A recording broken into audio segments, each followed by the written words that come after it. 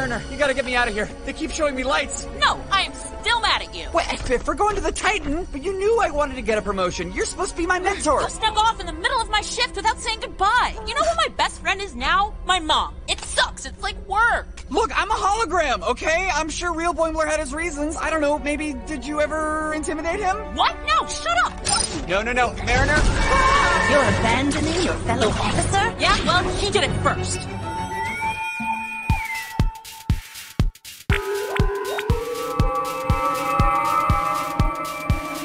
Transfer complete.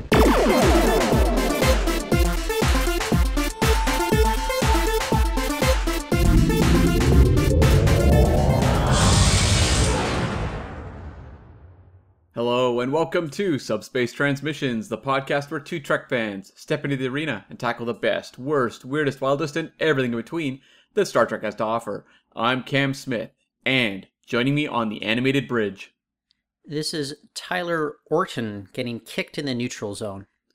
and we're here this week to tackle the premiere of Season 2 Lower Decks, Strange Energies. This is very exciting. Is it? Well, it's exciting to have Lower Decks back. Let me stop there. This episode, I was anticipating it so much, and I honestly found myself very underwhelmed with the premiere. I think this might be my least favorite episode yet. That doesn't mean I don't like the show. That doesn't mean I don't think it can rebound quite easily in the ongoing weeks. This one just did little for me, and I can kind of break down why in a few minutes. But Cam, what was your initial reaction to this? I was in the same ballpark. I actually found this one frustrating in that it was recycling a lot of things I'd seen before on the show already. And this is your premiere of Season 2, right? Like, don't you kind of want to come out of the gate and grab people and be like, hey, remember Lower Decks? We're back, baby. Especially coming off that finale of Season 1. But, again, we can get into this when we actually dive into the episode. But I found this one very underwhelming and the sort of episode that I would normally think would be dumped at, like, episode 6 or something. You know what I mean? Yeah, look, I'll just break it down. For me, when it comes to narrative storytelling, I don't like it when the circumstances are so outrageous that I ultimately just check out because I know it's going to be resolved. You know, Ransom here, he gets godlike powers. He is the lion to Gary Mitchell's aunt. And, but Ransom doesn't have his faculties. He's a main character. We know it's all going to be resolved in the end. And we also see Freeman freaking out over the potential to be a captain of a capital ship. She starts resolving things, and then it's a kick to the nuts. That's what ultimately resolves the character dynamics going on here. I didn't laugh laugh out loud once. Cam, the biggest, at least under the breath chuckle I got was the return of Riker and him talking about, you know, this jam's got too many licks, and then the his warped face at the end. That got the biggest amount of amusement from me. And what does it say about a show if it's a legacy character? Is it just me and nostalgia getting to me at this point? Like, this one just, I don't feel great about how we started off Season 2 here. Yeah, I mean, for me, it was the Riker moment, and also just the way that the pronunciation that Don Lewis gave of the line, "Full stop, mister, this is my ship," that got a laugh out of me. It had, like, a personality to that line reading that I just thought, that's fun. Like, that's an actor having fun with a line. What can I do with this? But the Ransom stuff, we'll start there. Because the idea of him being taken over by an alien entity, it's a funny idea. We've seen that on Star Trek many times. I think of, you know, The Reckoning from DS9, where we saw a couple characters taken over by That's Paul hilarious. Race. One of my classic. One of the funniest episodes they've ever done in Star Trek. Exactly. I mean, an iconic episode that fans get together every year at the cons just to talk about all the wonderful storytelling going on there to recreate those moments. But I love shooting lightning bolts out of my fists. Yeah. But it is something we've seen. You know, they reference Gary Mitchell a lot in this episode as well, which I'm sure plays very well to people that don't really watch Star Trek that much. But nonetheless, I thought that was amusing. But, okay, so the joke is this character gets taken over by alien energy. Okay? And what's the joke? Like, that's the thing. They didn't really have a lot to work with. It's a lot of him just, like, screaming. We get workout jokes, which we've seen time and time again with the character. And he keeps underlining the conflict of the episode, yelling about how now that Freeman and Mariner are at least faking that they get along, he's pushed out of the triangle and or sort of out of his second in command position. And that's fine, but it's a character just largely yelling about the conflict of the plot for the episode without finding anything else funny they could do with this fact that he's taken over by godlike powers. I don't mind that he's a character who's obviously, look, we know he's going to be reset by the end of the episode, but like, there better be a comedic spark to this that's the reason we're doing it. Like, it better be funny. That's my problem more so. Well, like you asked a very good question, like, what is the joke? And you're talking about kind of the broader sense of it all, like, what's the real conceit here that we can mine for comedy gold? And he said, well, there's the workout stuff. That's a gag, it doesn't lend itself to the overall joke of it all. And I don't know. And also, what was Ransom's character journey through this? Like, I think by the time he ends up in the, I don't know, the much feared Trip gets rolled into his death sort of MRI machine, did he change? Did he learn anything as a character? I mean, like, he had some sort of alien life form take over him, give him godlike powers, and seems like the same person at the end of it all.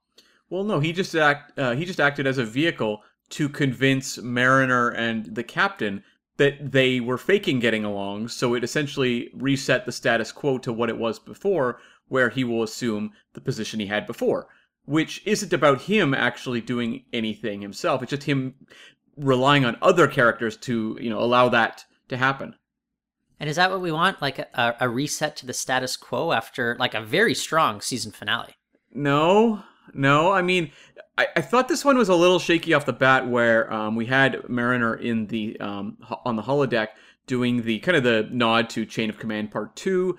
That's a fun idea, but she was recapping basically everything that was going on with the relationship between her and the captain. I'm like, okay, I get that they're couching this as sort of a therapy session for her, but it feels weird that they're telling us all the conflicts going on without showing us. Like, she's saying, my mother and I are getting along great, or at least we're pretending to, and things like that. And it's like, why don't you just allow us to spend time with those two and see the cracks ourselves versus a character reciting what's going on to the audience?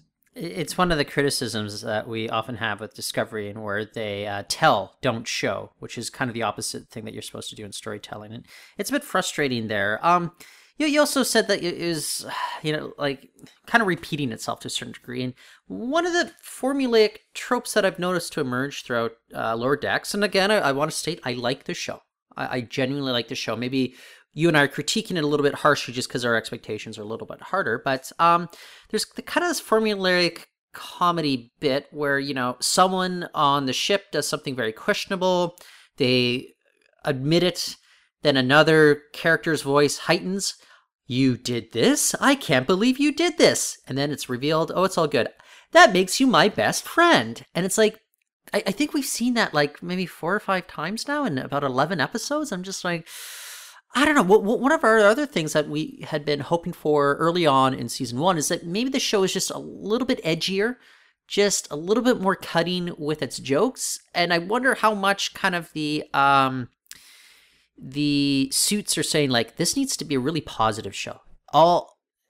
Everybody is supportive at all times, even if there's a little bit of conflict in between. And it's kind of like, I don't know, it comes off a little bit Full House-esque to a certain degree. Yeah, I agree. And I think one thing also is that to bring The Simpsons into the picture, you look at the characters on The Simpsons. Homer Simpson is obviously a meme machine for a reason. It's because you constantly find new angles on that character, and I'm speaking really only seasons 1 through 10, because that's about where I check out officially as a hardcore Simpsons fan. But the fact of the matter is, they would evolve those characters as to what could be funny about them, and they don't yet seem to be doing that with some of these characters. Like, a lot of this episode depends on the joke of Ransom working out and playing the guitar. But it's like, teach us more about these characters. There's more that's funny to them. We can introduce elements, we can introduce, foibles they have as characters. It feels like sometimes this show also has, like, picked its thing. Here's this character's thing, and we just kind of hit that nail on the head, and there's more inspired ways to do it than in this episode for sure, but this episode seemed like kind of doing that the lazy way, and I would like to see them show us some more things about these characters. I don't think Mariner's entire character can be summed up as like, I just want to do whatever I want while working under my mother. Like, I think there's more to that character, so let's continue to find new foibles. I don't think it would be outlandish to introduce a new element to the character in this episode, whether it's her, whether it's Ransom, whether it's any of them, to play with going forward. When you see labels like works out, plays guitar, that seems more like an online dating app, whereas you kind of get to know the actual person in real life, and there are more layers to them. They're more than just what those simple labels, show you. And I wish they kind of dig in to that a little bit, although I don't know if Ransom is necessarily the deepest character that we have on the show. I don't think he's deep, but I don't think like Homer Simpson's the deepest character in the world either, or Mr. Burns or any of those Simpsons characters. The fact is they find different ways to angle in on them to make them funny, and it feels like Lower Decks is just coming head on every time. It's like workout guitar, we don't have anything else.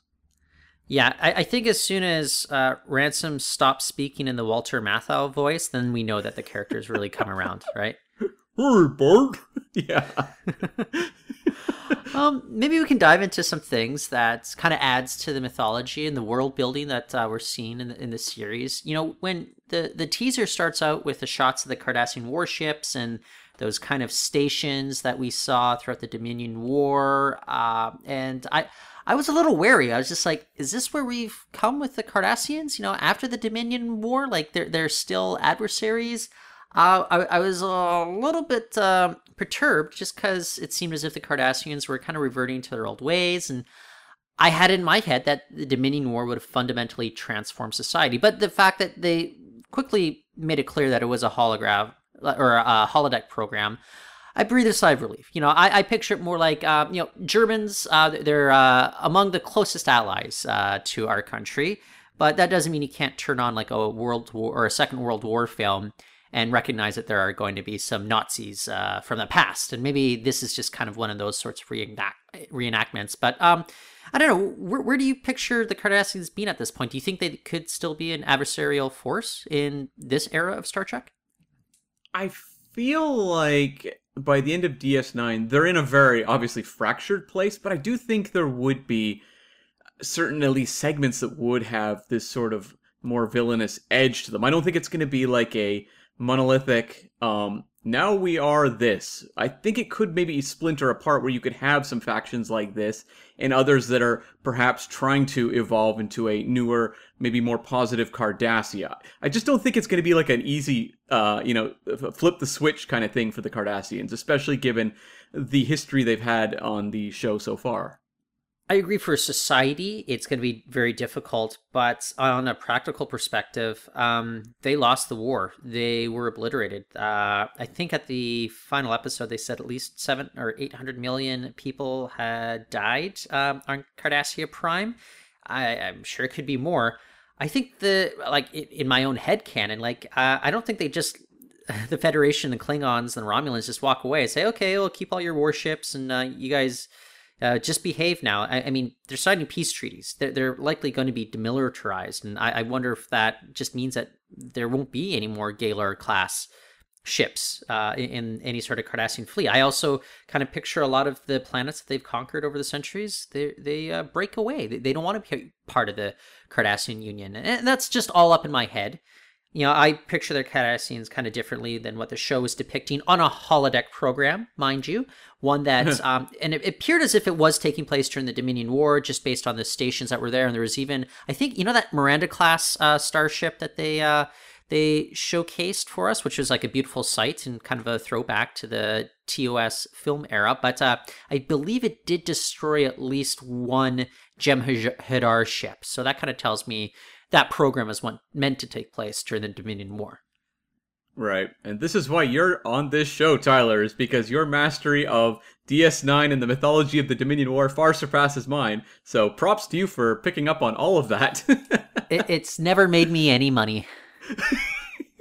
I can relate. I can relate to many things in my life with that being the case. Yeah. But I think here, the reason it works, though, is just visually...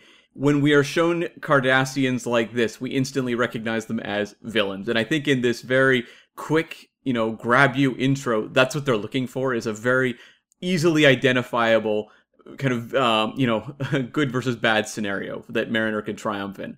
I did like Boimler, or holographic Boimler's line when he shows up being tortured, and he's like, "They keep showing me lights." Just like, that was funny. That was funny. We might be dragging on the premiere a little bit, but that was legit funny. Were you surprised at how few sort of nods there were to Trek's past in this episode? Like, I'm not asking for, fan service through every episode. I think that would get tiring, but I was a little surprised just in the premiere that there wasn't as much as I'm even used to from Lower Decks. Yeah, I guess there's a shout out to Gary Mitchell, which I think they gave him a shout out in the season finale, or maybe one of the closing moments in an episode from season 1. I didn't really think that they were going to keep bringing him up. Is Gary Mitchell really that revered amongst fandom, Cam? No, but I think Gary Mitchell, I feel like, had a little bit of a bump in that a lot of fans were excited that he might be the villain of Into Darkness.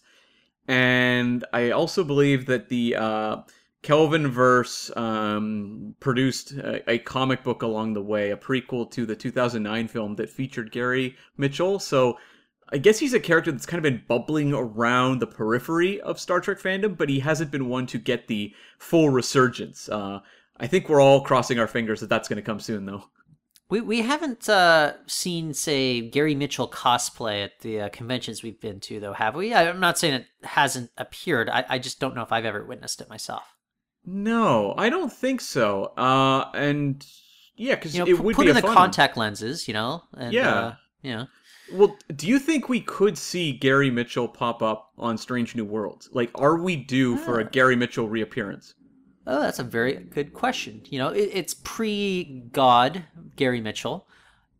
That would be fun. My suspicion, though, is it'd probably be closer to season 4 or 5 than season 1. Just because, it's unclear to me with regards to the timeline of when the show is going to be. I guess it's a few years after The Cage, though, right? Yes. Okay, so then what does that mean with regards to, like, Kirk being aboard the ship and Gary also being aboard the ship? Because Kirk and Gary are friends, and does Kirk bring him on, or does Gary just happen to be on the ship serving when Kirk came aboard? I know I'm just, going down this rabbit's hole, and you asked a very simple question, but what are your thoughts about the potential for Gary Mitchell to be on Strange New Worlds? He's a weird character in that he's low-level iconic.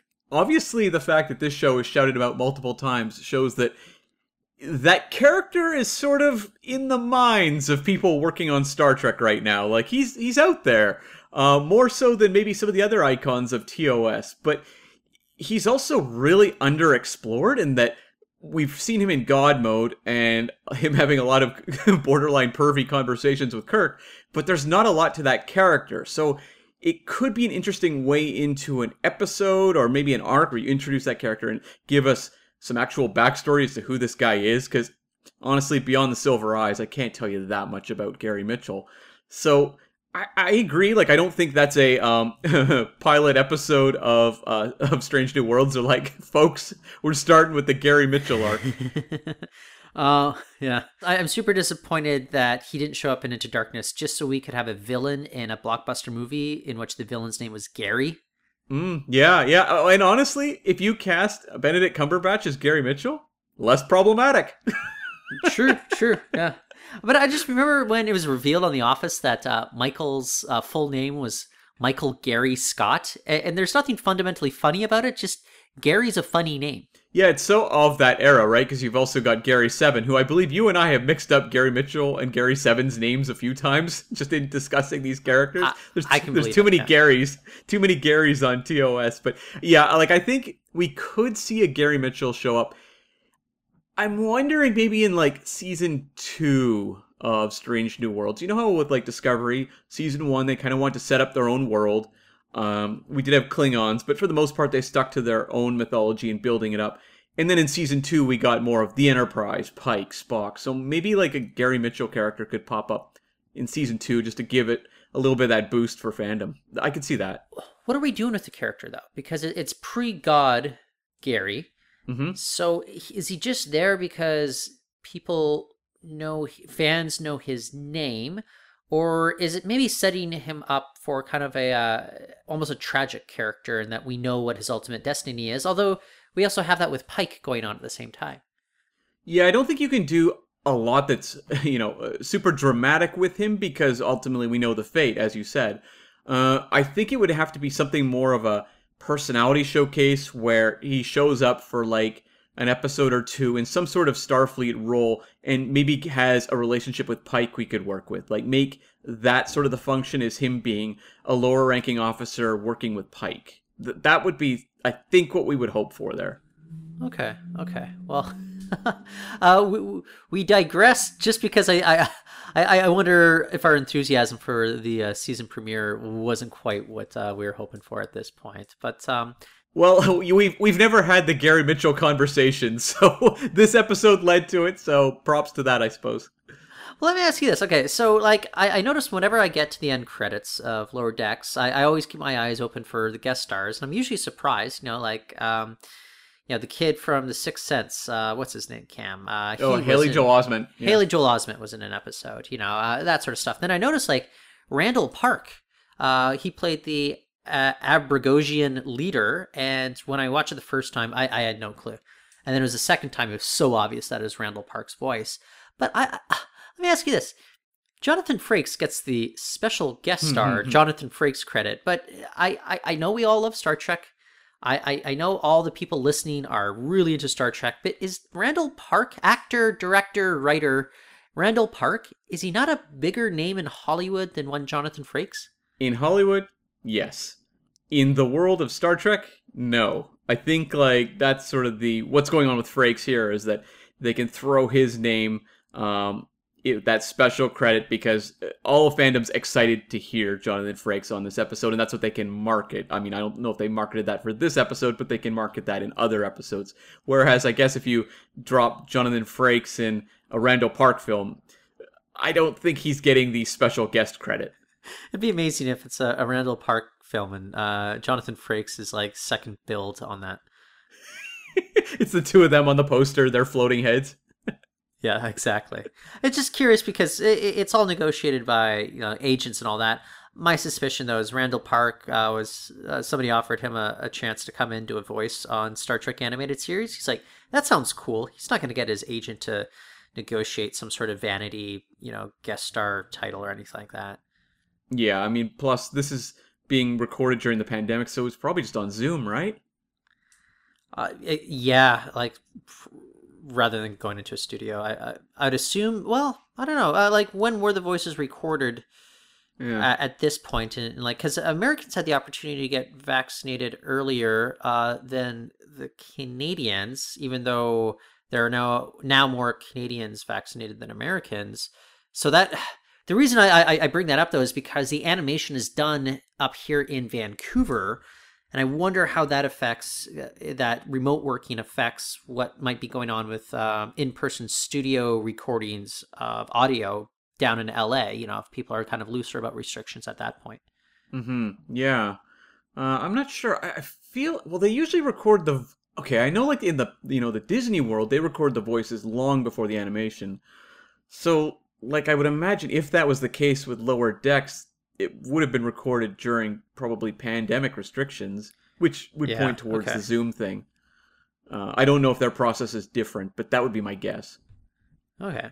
Hey, speaking of Riker, I just want to emphasize this. I believe we brought it up during this season finale of season 1, but the Titan, that is a gorgeous looking ship. It's majestic. It looks as if it's meant to go exploring and could just as easily defend itself when need be. I can't tell you how eager I am to land myself one of those Eagle Moss model ships one of these days of the USS Titan. Have they put out Titan Eagle Moss before? I don't know because I don't think we've ever seen the Titan in canon. Yeah, prior to the finale, even though I think people kind of expected the design that we got in the finale. And I could be wrong, but like I believe the Titan was supposed to be featured in Star Trek Nemesis, and I believe that there was at least some preliminary artwork done for the ship's design before it was ultimately kind of cut from the very end. It was just one of those kind of goodbye scenes as Riker moves off to his first command. So I don't believe there's been an Eaglemoss ship yet. Now, do you think they're going to do what Discovery did at the start of season 3, where the first episode, all about Burnham, second episode, the other crew on with the cowboy and what have you? I don't even remember what was going on there. But do you think with this episode's about introducing us to the crew of the Cerritos, episode 2 is going to be set on the Titan? That's what my guess is. There might be kind of a very similar to kind of the brief appearances that we had of Boimler, both in holographic and flesh form. We might get that next week with the Cerritos crew, and then just focus mainly on Boimler and Riker as... it is kind of interesting, kind of the dichotomy between what you're seeing with the low-stakes sort of stuff going on in the Cerritos versus what you're seeing on the Titan, which is more of those kind of flagship Enterprise D sorts of adventures as well. Yes, Boimler looks like he's really enjoying it from what we've seen so far. I think that could be, honestly, like comic gold next week. Like, I'm hoping... This one was kind of just the slow reminder of, hey, people, we're back. Remember Lower Decks? And like next week can be more of the, we are on a new location. We're dealing with, Riker, Boimler, and hopefully some other new characters on the Titan. And it's kind of more of an explosion of imagination because we're working with a whole new environment, whole new characters, and just scenarios that would not happen on the normal show Lower Decks. I don't want to keep dragging on the season premiere, but why are they kind of doing like this reset of reminding us all where the characters are? Like, I can understand if this was network television back in the 90s. This show is being specifically made for Paramount Plus, a streaming service. Paramount Plus wants binge watching. They want to build a library. The expectation is that, people are just watching these all in a row. Are people going to be that confused if they're tuning into season 2, and maybe it's even just been like a couple months, or I think the finale was back in October of last year. Yeah. I just it's kind of like they can't really decide what they want to do here. I don't get it either. I as you said, in the 90s this makes sense, but nowadays we expect people to keep track of far geekier things than just the character relationships on Lower Decks. Think of, the fans showing up for each consecutive Marvel film or shows like Game of Thrones or just all of the, kind of geek-centric stuff out there in terms of pop culture.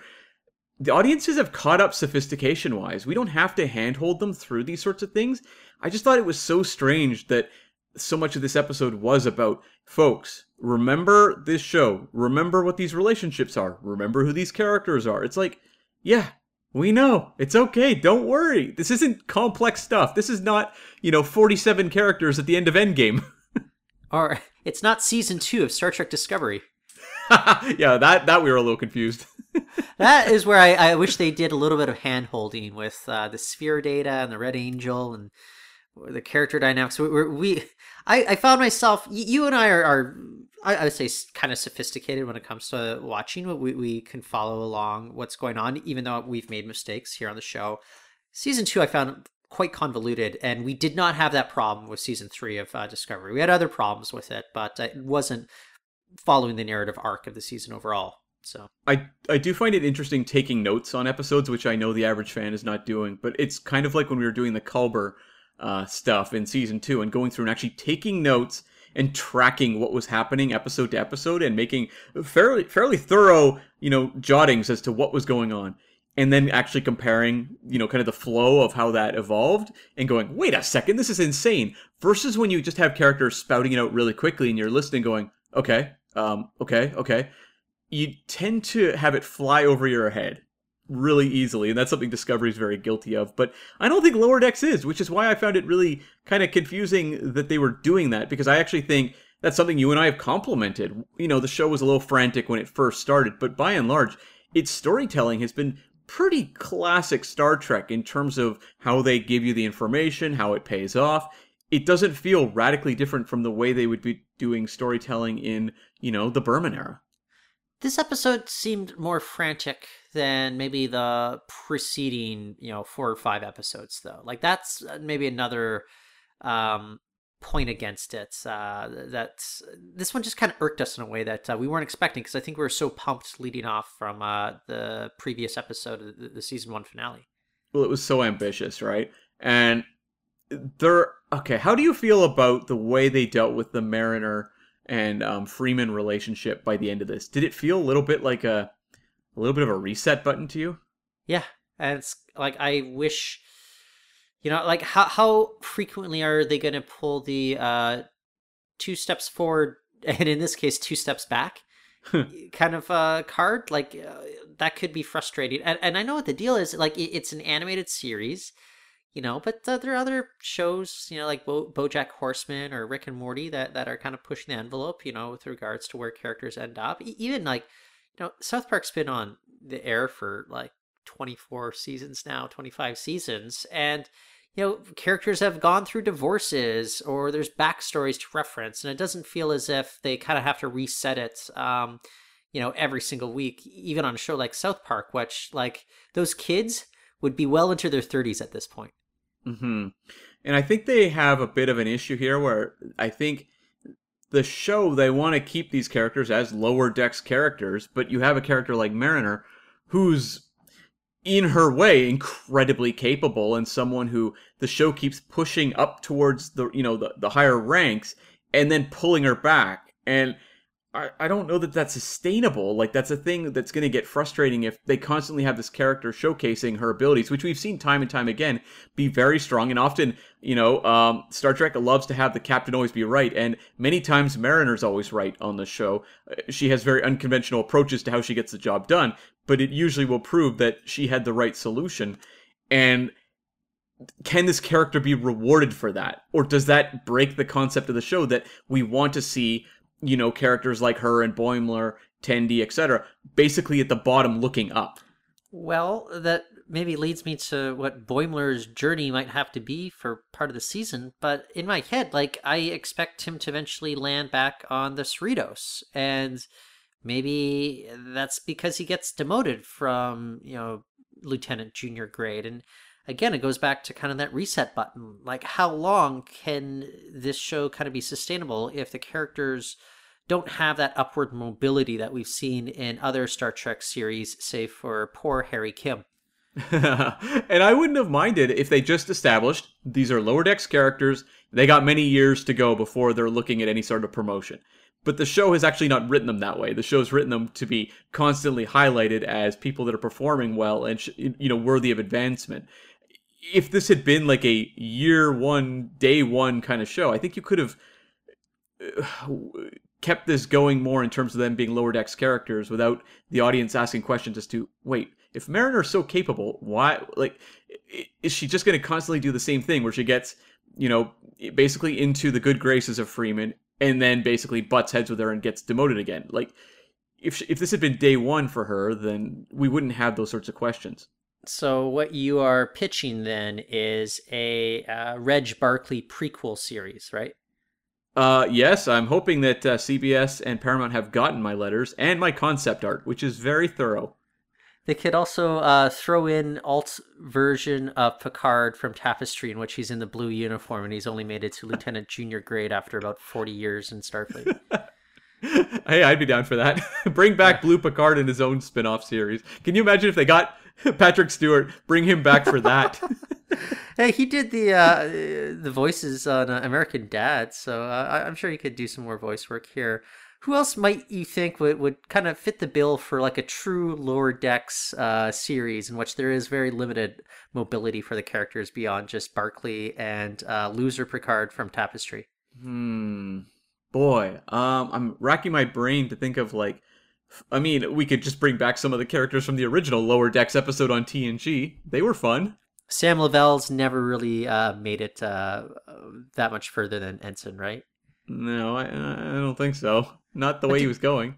He did take over Cito Jax's role by the end, though, right? Like, in which she was up kind of for the promotion and he got it because she passed on. Or she was disappeared. Yeah. It'd be great if Sam Lavelle shows up on the Titan. Well, like, I think it would be just fun to bring all those characters over onto Lower Decks. I mean, it's an animated show. It doesn't matter that the actors have aged. They could voice them all again. I think that could be a blast. Yeah, the Nurse Agawa right there. Like, she could be Dr. Agawa at this point, perhaps. Sure, sure. Why don't they do that? Do you think that's in the cards at one point to actually bring those characters over in some way? Would it just be depressing that they would have to reminisce about their good friend Sito Jaxa, who disappeared on that suicide mission like decades ago? Is Ben the Waiter due a comeback? I think he is.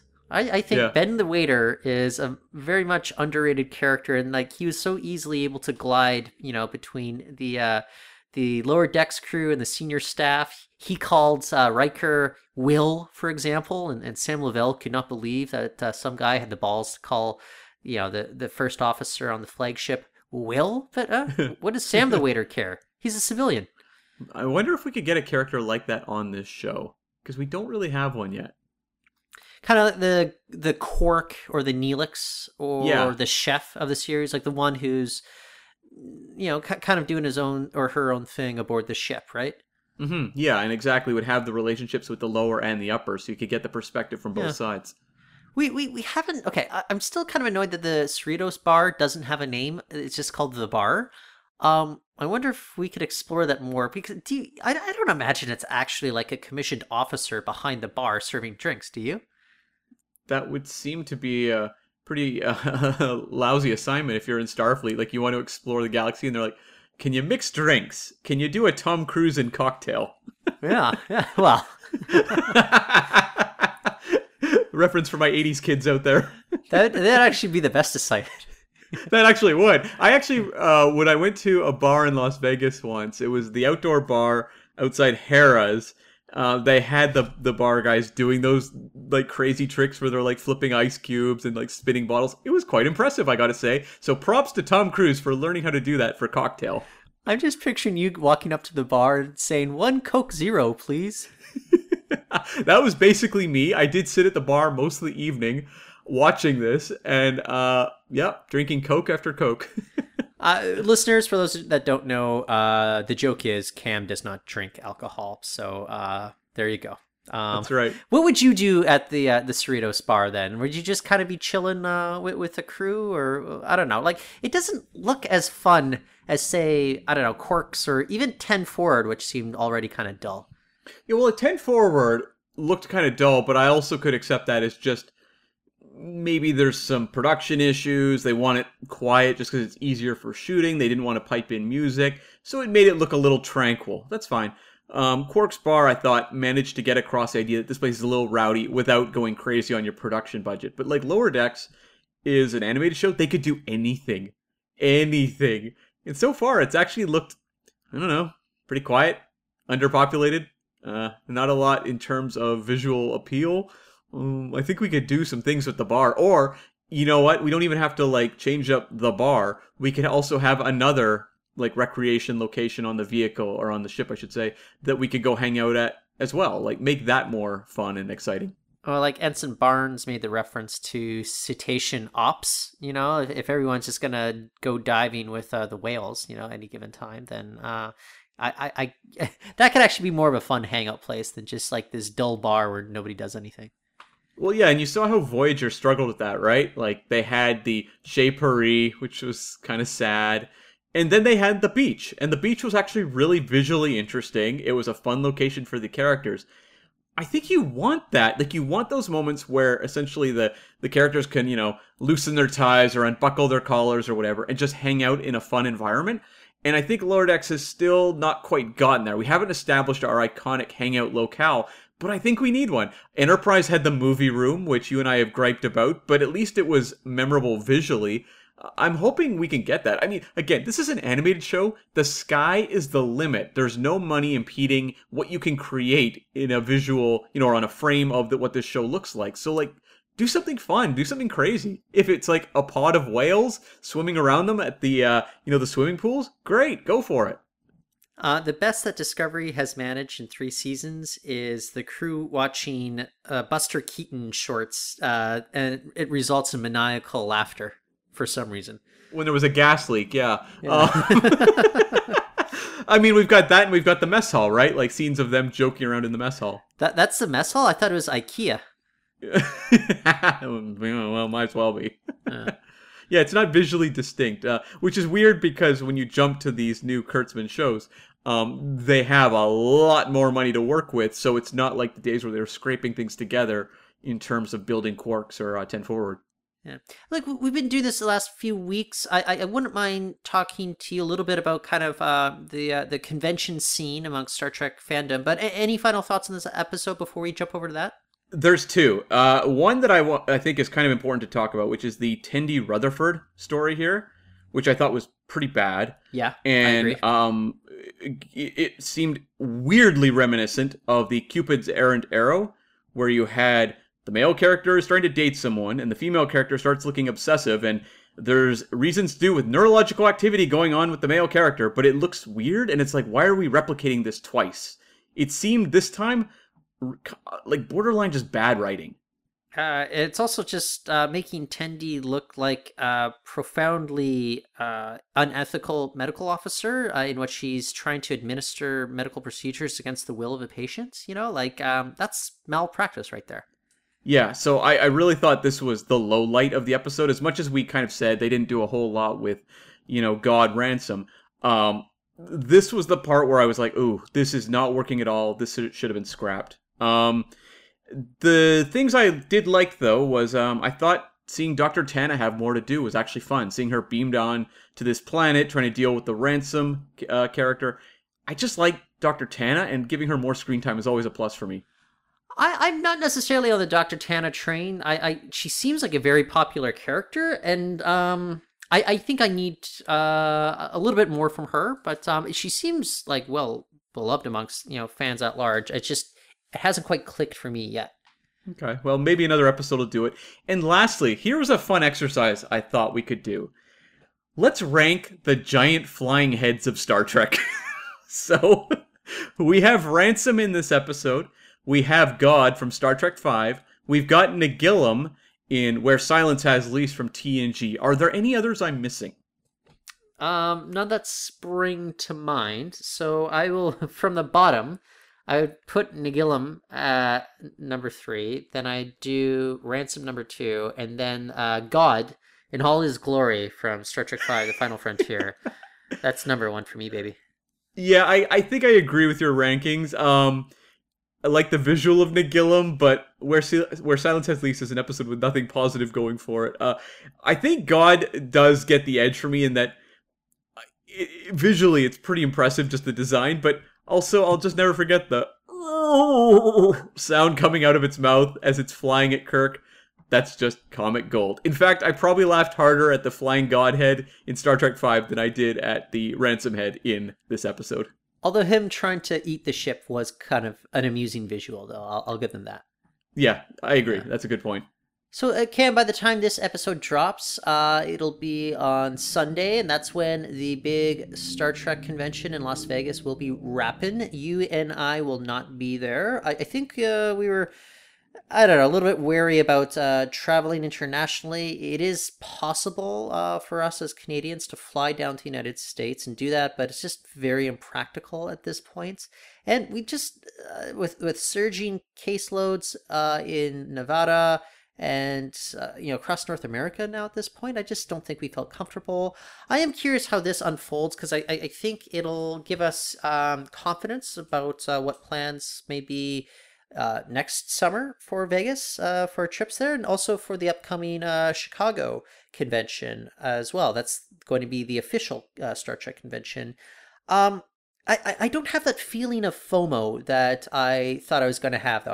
Like the thought of going down there right now doesn't necessarily get me revved up like it has in years past. Yeah, I'm in the same boat. Obviously, we've had the precursor of, and at the time we record this, we just completed day 2 of the con, but you had this whole lead up of like actors dropping out like crazy. Just today, Jerry Ryan dropped out. And we are recording on Thursday, right after Lower Decks has aired. Yeah, so actors have just been kind of bailing left, right, and center, and that to me kind of makes it a little less exciting, but also just, people have been posting photos, and it has a little bit of that sparser look than it doesn't look like I'm missing a party. Let me put it that way. And there's also the aspect, and this is the first year in quite a while that the Vegas Con has not had CBS backing. It's not the official Star Trek con. And so one of my favorite things about going to STLV, as it used to be called, was just sort of soaking up the atmosphere of Star Trek. You're walking down the hall. There's like banners hanging up of all the classic characters. There's art on the walls, whether it's copies of those posters that were done on, the TNG episodes a while back, or the art prints, or concept art from the motion picture. The music of Star Trek is filling the hallways. There's something about soaking up that sort of ambiance of Star Trek that I just find it's kind of magical in the same way I do walking into Disneyland. And like this year, CBS isn't backing that. So like things are really different. The artwork is kind of non-Trek specific. It's banners of the actors. I've seen some of the artwork for like the bar they're doing called Jimmy's Place. It's kind of a Scotty image, sort of. It's a little off model, just enough so that there's not a legal issue. I'm wondering what the music is like in the hallways. You're kind of not soaking up Star Trek atmosphere, it feels like, so much as science fiction ambience, I guess. There is that poster you showed me a picture of, in which it says, "We are one are we." And it's like on this giant poster, and there's like some non-specific emblem on it, and like, what does that even mean? It has nothing to do with Star Trek. No, it's like trying to capture this atmosphere of general science fiction, I suppose. And look, I'm sure that if you attend the panels, that's not the case. I'm sure everyone on stage is talking all about Star Trek, and there's probably a lot of excitement just to be in the room for those talks, or, the concerts and what have you. But it does sort of affect my, as you said, the FOMO of not being there, because the feeling that I would get those past years, I know isn't present. Even the Borg regeneration chambers that you could have photo ops in, they've repainted them so they don't look like they're from Star Trek anymore. They're kind of blue. Oh, really? It's like, yeah, they're like blue now, and they've done some alterations to make them not quite look like they're just, like they were as intended, supposed to be replicas of, the Borg chambers on Star Trek. So I feel like the thing that I'm missing, I couldn't quite get back. So ultimately what I'm left with is I miss seeing the panels. I miss hanging out with all my friends who we normally, only get to see in Las Vegas. But beyond that, I'm okay just sitting back and watching and getting more of a sense, because next year's at Bally's and it's 4 days as opposed to 5. But what I'm doing is using this con to kind of recalibrate my expectations from what future creation Trek cons will be. Yeah, for those that don't know, as long as we've been going to the convention, it's been held at the Rio Hotel, which will be undergoing much needed renovations over the next year. What are you talking about, Tyler? And so then it'll be shifted over to Bally's for at least 1 year. I think they just want to test it out, see how it goes, and see where renovations are for the Rio when we go to 2023. I'm curious about what Bally's might mean for it. I from the looks of it, like, it seems as if they're doing everything they can to keep it safe, whether it is mask mandates, requirements about vaccinations, and if you're not fully vaccinated, you'll have to show proof of COVID negative tests. They're holding photo ops outdoors. There's the option of plexiglass for whatever the actor prefers as well. So, look, maybe if this isn't our idea of maximum fun, I think this is kind of a good test run about like how a convention of the future might just have to be, because I don't think COVID's necessarily going away. And I think you and I, as long as we keep getting booster shots if they're needed, I think maybe we can be more confident moving forward that it'll be worth all the money that we're putting into these big vacations every year. Yeah, and I do take a little bit of confidence in the future, just in the sense of the photos I've seen. While it seems like one of the more underpopulated attendance in terms of these cons, things seem to generally be kind of the same as I expect. The panels are still operating. People are still hanging out in the vendor's room. I will say Creation has a really beautiful looking big giant screen now as their backdrop on their main stage. I'd love to see in action, but in terms of the con experience, it looks like the elements that are ultimately rewarding for me to be there to see are still operating. So I'm not worried about, whether 2022 will be a disaster or not. I just think, as you said, it's kind of going to be a new world. We need to realign what our expectations are just in terms of, as you said, plexiglass and photo ops may be a thing for a lot of actors for the next year or 2 or 3, or who really knows at this point. Maybe we'll all be living in plexiglass in a handful of years. I have no idea anymore. I don't make predictions on these things, but yeah, I can adjust to things like that. So if anything, sitting out this year's con has kind of just allowed me to sit back and go, okay, if that's the con of the future, I'm okay with that. And the other thing is, like, what if you arrived this year, and what would be going through your head the entire time, though, is that you're like, this is costing me just as much, if not more, than previous Vegas cons, and I just am not quite getting the same experience. Yeah, and that would be frustrating for sure, because I don't know how prices are going to go in the future of these Star Trek cons, but they're not going down so far. And you and I have seen sort of the price points, what you kind of get for your money drop in past years. So it's something that I do worry about just in terms of STOV, is that they're going to charge an arm and a leg, and then you're also not going to give people that sort of Star Trek ambiance that a lot of them are used to. It gets tougher to charge those big, high ticket prices. It'd be great if they start pumping the hallways full of Star Wars music instead. But it's like that Jabba song from the redone version of Return of the Jedi, Jedi Rocks. Are you the one performing, like whoever that lady was, like with those big lips? Cy Snoodles? Sure. Well, there was also that CG character they added who literally ran up and sang into the camera in that special edition. It's an awful song, and I'm going to use it as our outro music this episode. Okay. Thank you very much. Perfect. So I think on that note, our assignment is complete. If you enjoyed listening to this podcast, we want to hear from you. Jump on over to the Facebook page at facebook.com/subspacepod and let us know what you thought of the premiere episode of Season 2 Lower Decks. Was it better than The Child? That is my question to you. Or was it better than Evolution? Good one. Yeah, Evolution. So Tyler, what are we doing next week? Yeah, so look, it's August. We're kind of on vacation mode. We'll be out of town at various times, so our schedules don't exactly line up. We're not going to follow up immediately with episode 2 of Lower Decks. Instead, we just did the rankings of the greatest of the great Star Trek episodes, Cam. Now we're going to do rankings of the worst, and I think that will be a lot of fun. That'll kind of be in our bank. We'll drop that next week, and then we'll follow up the week after with back-to-back reviews of episodes 2 and 3 of Star Trek Lower Decks. So don't worry, just because we don't do a review next week, it's not because we weren't huge fans of the premiere. That's it. I'm out on this show. Forget it. Discovery Season 4 is all I have to hope for. Don't forget Star Trek Prodigy. Prodigy as well. Okay, you can of course find us on the Twitter. I'm at Cam. V is in Vernilian Gratitude Mask Smith. And you can find me at Reportin. That's REPORTONN, as in Nightingale Woman. Okay, so until next time, the arena is closed.